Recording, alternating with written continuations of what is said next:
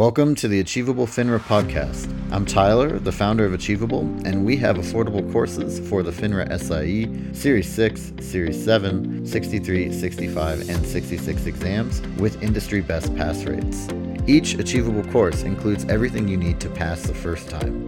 A full textbook, videos on key topics, thousands of questions backed by our memory-enhancing algorithm, and full-length practice exams. You can try it out for free at achievable.me. And if you like it, use the code podcast to get you 10% off at checkout.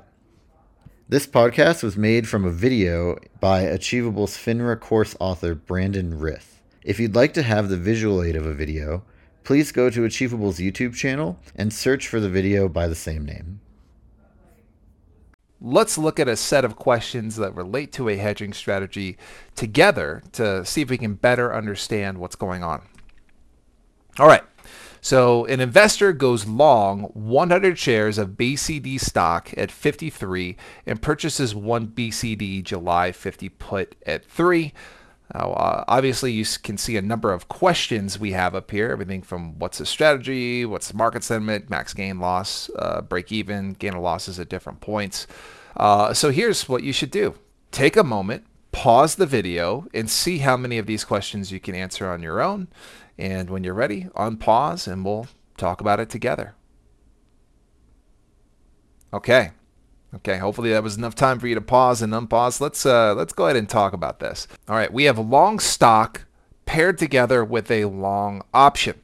The stock was purchased at 53 and then the investor bought a July 50 put at 3 and that put is our hedge. In fact, how do we tell when we have a hedging strategy? You can usually tell you have a hedging strategy when you have a stock position paired together with a long option. And in fact, that's what we have here. This is in particular, and I'm sure you can see that T-chart on our screen. We'll talk about that here in just a second.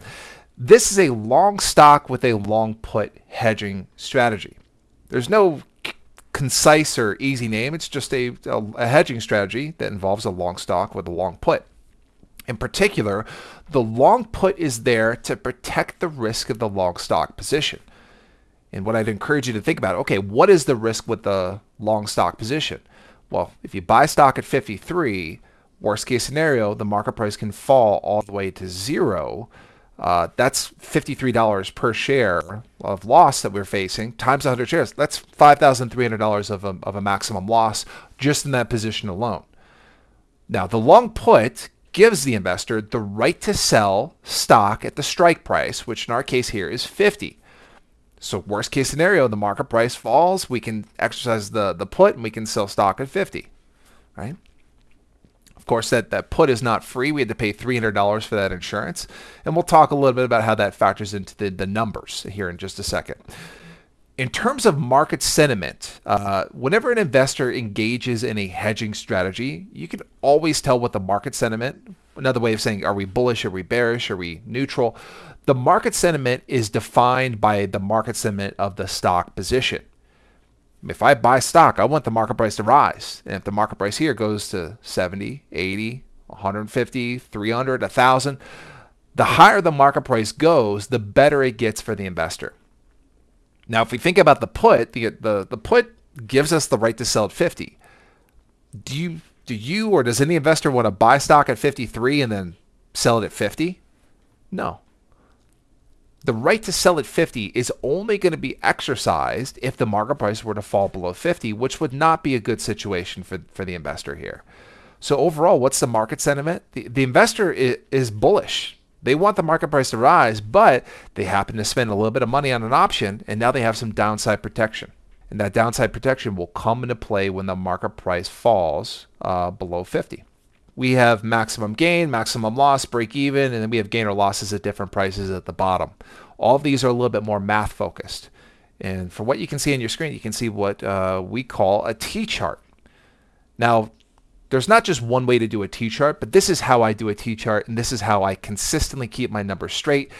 Do you have to do a T-chart to pass your exams? No, you don't. But for those of us who are visual and like keeping the numbers straight, a T-chart could be a significant use for you on the exam. And this is what my T-chart looks like.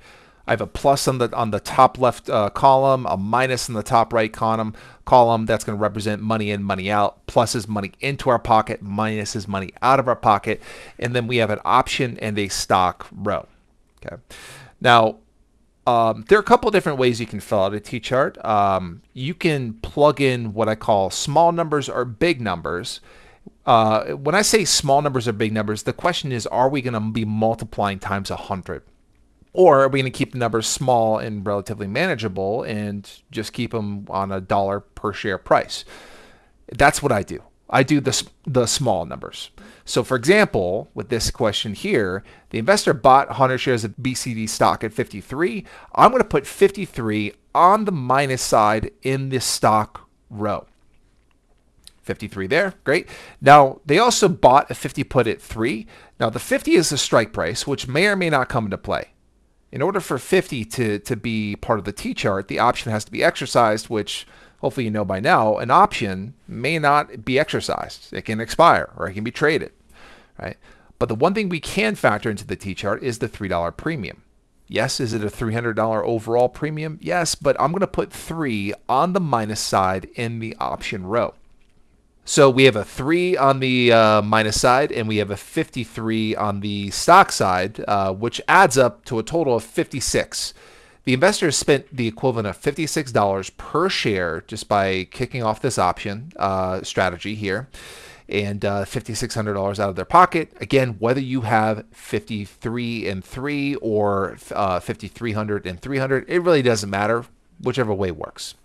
To start talking about how to use this T-chart, or at least the system that I use to approach this, the first system I'm going to teach you are for the potentials. And when I say potential, I mean maximum potential gain, maximum potential loss.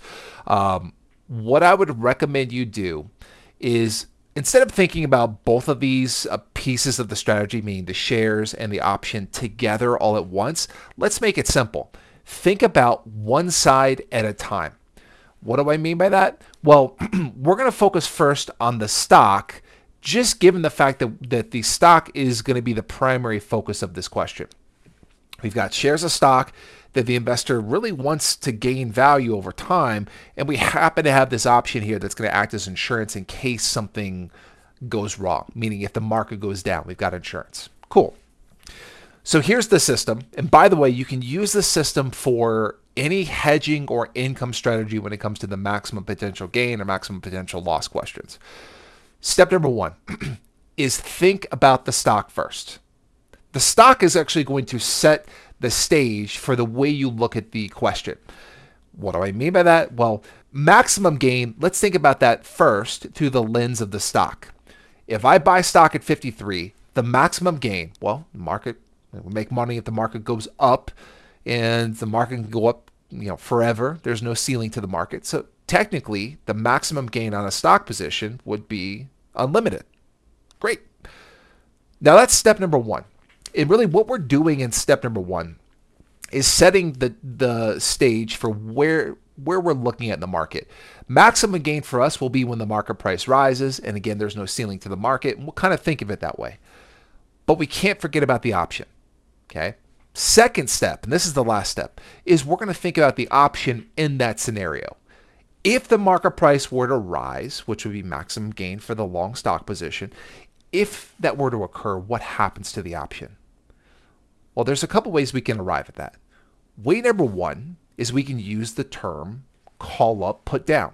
One of my favorite terms when it comes to options. What call up and put down will tell you is whether an option has intrinsic value and whether that option will be exercised. Well, put down, we mean if the market price falls below the strike price of a put, the put has intrinsic value and it will get exercised. Otherwise, it will just expire worthless. So we go back to the original the mindset that we have. Okay, we're thinking with the stock, maximum gain would be when the market price rises, right? Well, if the market price is rising, the put is going to expire worthless. Again, we can think about the put down part of it. And also we can just think about it conceptually. Let's say the market price were to rise to 1,000. Would we want to exercise our put, which gives us the right to sell stock at 50, when we could sell in the market for 1,000? No, that wouldn't make any sense. So here's what I'm trying to say, is that we make more money as the market price rises. And if the market price is anywhere above 50, the put's just going to expire. So we have to put that together as a concept. And what's our maximum gain? Unlimited. Now, this is one of the drawbacks and limitations of the T-chart. If the answer is unlimited, we're not really going to get any closure when it comes to the T-chart. How do you plug in unlimited into a number-based system? I still haven't figured that out, nor do I think it's possible. That's why it's important for you to not only understand the numbers, but also the concept behind these strategies. Now we'll go on to maximum loss. Now, we will start the same way. We bought the stock for $53 per share, and we bought the option for $3 per share for a total of 56 on the minus side. That's where we start. Now, for maximum loss, we're going to think about it the same exact way we did with maximum gain. Well, let's think about with the stock through the lens of the stock first. That's how we're going to look at this. If the market price were to fall, that's when we have maximum loss in a stock position. And in fact, with the long stock, worst case scenario, we know is 0. If I buy stock for 53 and the market price goes all the way down to 0, I've lost my entire investment. So that's where my maximum loss will be. And that kind of sets the tone for the way we look at maximum loss for this entire strategy. Okay, so that's step number 1. It's just thinking about where would maximum loss be. For us, it would be if the market price falls to 0. Okay. Now, second step, we have to bring the option into the fold. Okay, if the market price falls to 0, let's figure out, is the option going to be exercised? We'll put down, if the market price is below 50, put down, the option has intrinsic value, and it's going to be exercised. Well, are we in that scenario? Yes, we are. And hopefully as a concept, that should make sense, given that this is our insurance-based strategy. If BCD stock were to become worthless, market price falls all the way down to 0, hey, we've got some protection here. We should exercise our put, sell our stock at 50, and we'll plug 50 into the T-chart. On the plus side, we're selling, and in the stock row. Now, some of you might be wondering, well, didn't we exercise the option? Shouldn't I plug 50 into the option row there? Well, you would plug something into the option row on the left-hand side if we were to sell the option through a closing sale. But given the fact that the option gives us the right to do something with the stock, I plug this into the stock portion of the T-chart. So again, we'll place that 50 on the plus side on the stock row, and that is the end of our T-chart. That's it. We just need to add up the numbers now. We have a 50 on the plus side. Great. And on the minus side, we have a 3 on the option, 53 on the stock, a 56 on the minus side. And then we just kind of net the numbers out together. A 50 on the plus, 56 on the minus side. That leaves us with 6 left over on the minus side, which tells us our maximum loss is $600. Perfect. That's how you use the T-chart. Great. Now let's go ahead and reset. Again, we'll continually reset as we go to new questions. And we still have 53 for buying the stock and 3 for buying the option. But we'll go and everything else should be cleared out now. Break even for hedging and income strategies is one of the main selling points to utilizing a T-chart. And I'm going to show you the shortcut first, and then I'll show you the longer way to think about it. Well, break even for an investor is when they're not making or losing any money. And for us, theoretically, with the T-chart, that would be when we have the same number on both sides. When we have the same number coming in, the same number coming out, that's when we're at break even. So the question for us really is, at what price does the stock need to go to in order to have a balanced out T-chart where we have the same number on both sides? I think you can probably figure that out, right? There's only one number that can go on the left-hand side, the side of the stock row that's blank, that can give us a balanced out T-chart, and that is 56. 56 is our break even. Easy, right? Now here's the more conceptual way, and I would really hope that you understand the concept behind it, because test questions can be a little bit more complicated than just say, hey, what's the break even? Well, at 56, we have to make sure we understand what's happening there, okay? Whenever someone engages in a hedging strategy, in order to break even, they have to make back the amount of money they spent on their insurance, on the option, right? So the investor spent $3 per share, $3 premium on the put, and they have to make that money back just to break even. And how do they make that money back? Well, if we exercise the put, that's not going to make us the money back, right? In fact, we already know what happens when we exercise the put. If we exercise the put and sell the stock at 50, that's maximum loss, right? So break even for us is going to be when the stock makes back the exact same amount of money we spent on the premium. And the only way that's going to happen is if the market price rises. If the market price goes up to 56, goes from 53 to 56, the investor has made $3 per share on the stock position. And that $3 per share they've made on the stock position will offset the amount of money they spent on the option. That's the longer way to think about it. Either way works. Now let's go ahead and restart our T-chart again. Still bought the option for 3, bought the stock for 53. We'll start again.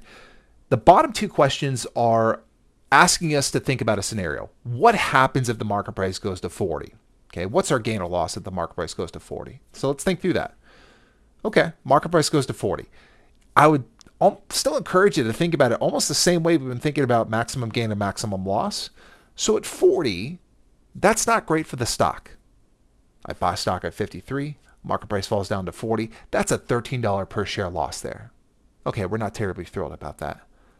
But we have to make sure we understand what's going to happen with the put, right? At 40, put down, the option is in the money, has intrinsic value, and it makes sense for us to exercise the option. Why would we want to sell the stock in the market at 40 when we can exercise our put and save some money and sell it at 50? This is going to feel pretty similar to our maximum loss scenario. Okay? So at 40, it's going to make sense. We want to exercise our put. We're going to exercise our put and sell our stock at 50. So we have a 50 on the plus side in the stock row, right? And then we'll just add up the numbers. 50 on the plus side. We have a 56 on the minus side. We net out the numbers, and we end up with a 6 on the minus side. What's our gain or loss at 40? It's a $600 loss. Perfect. All right. Let's go to the last part of this question here. Gain or loss at 90.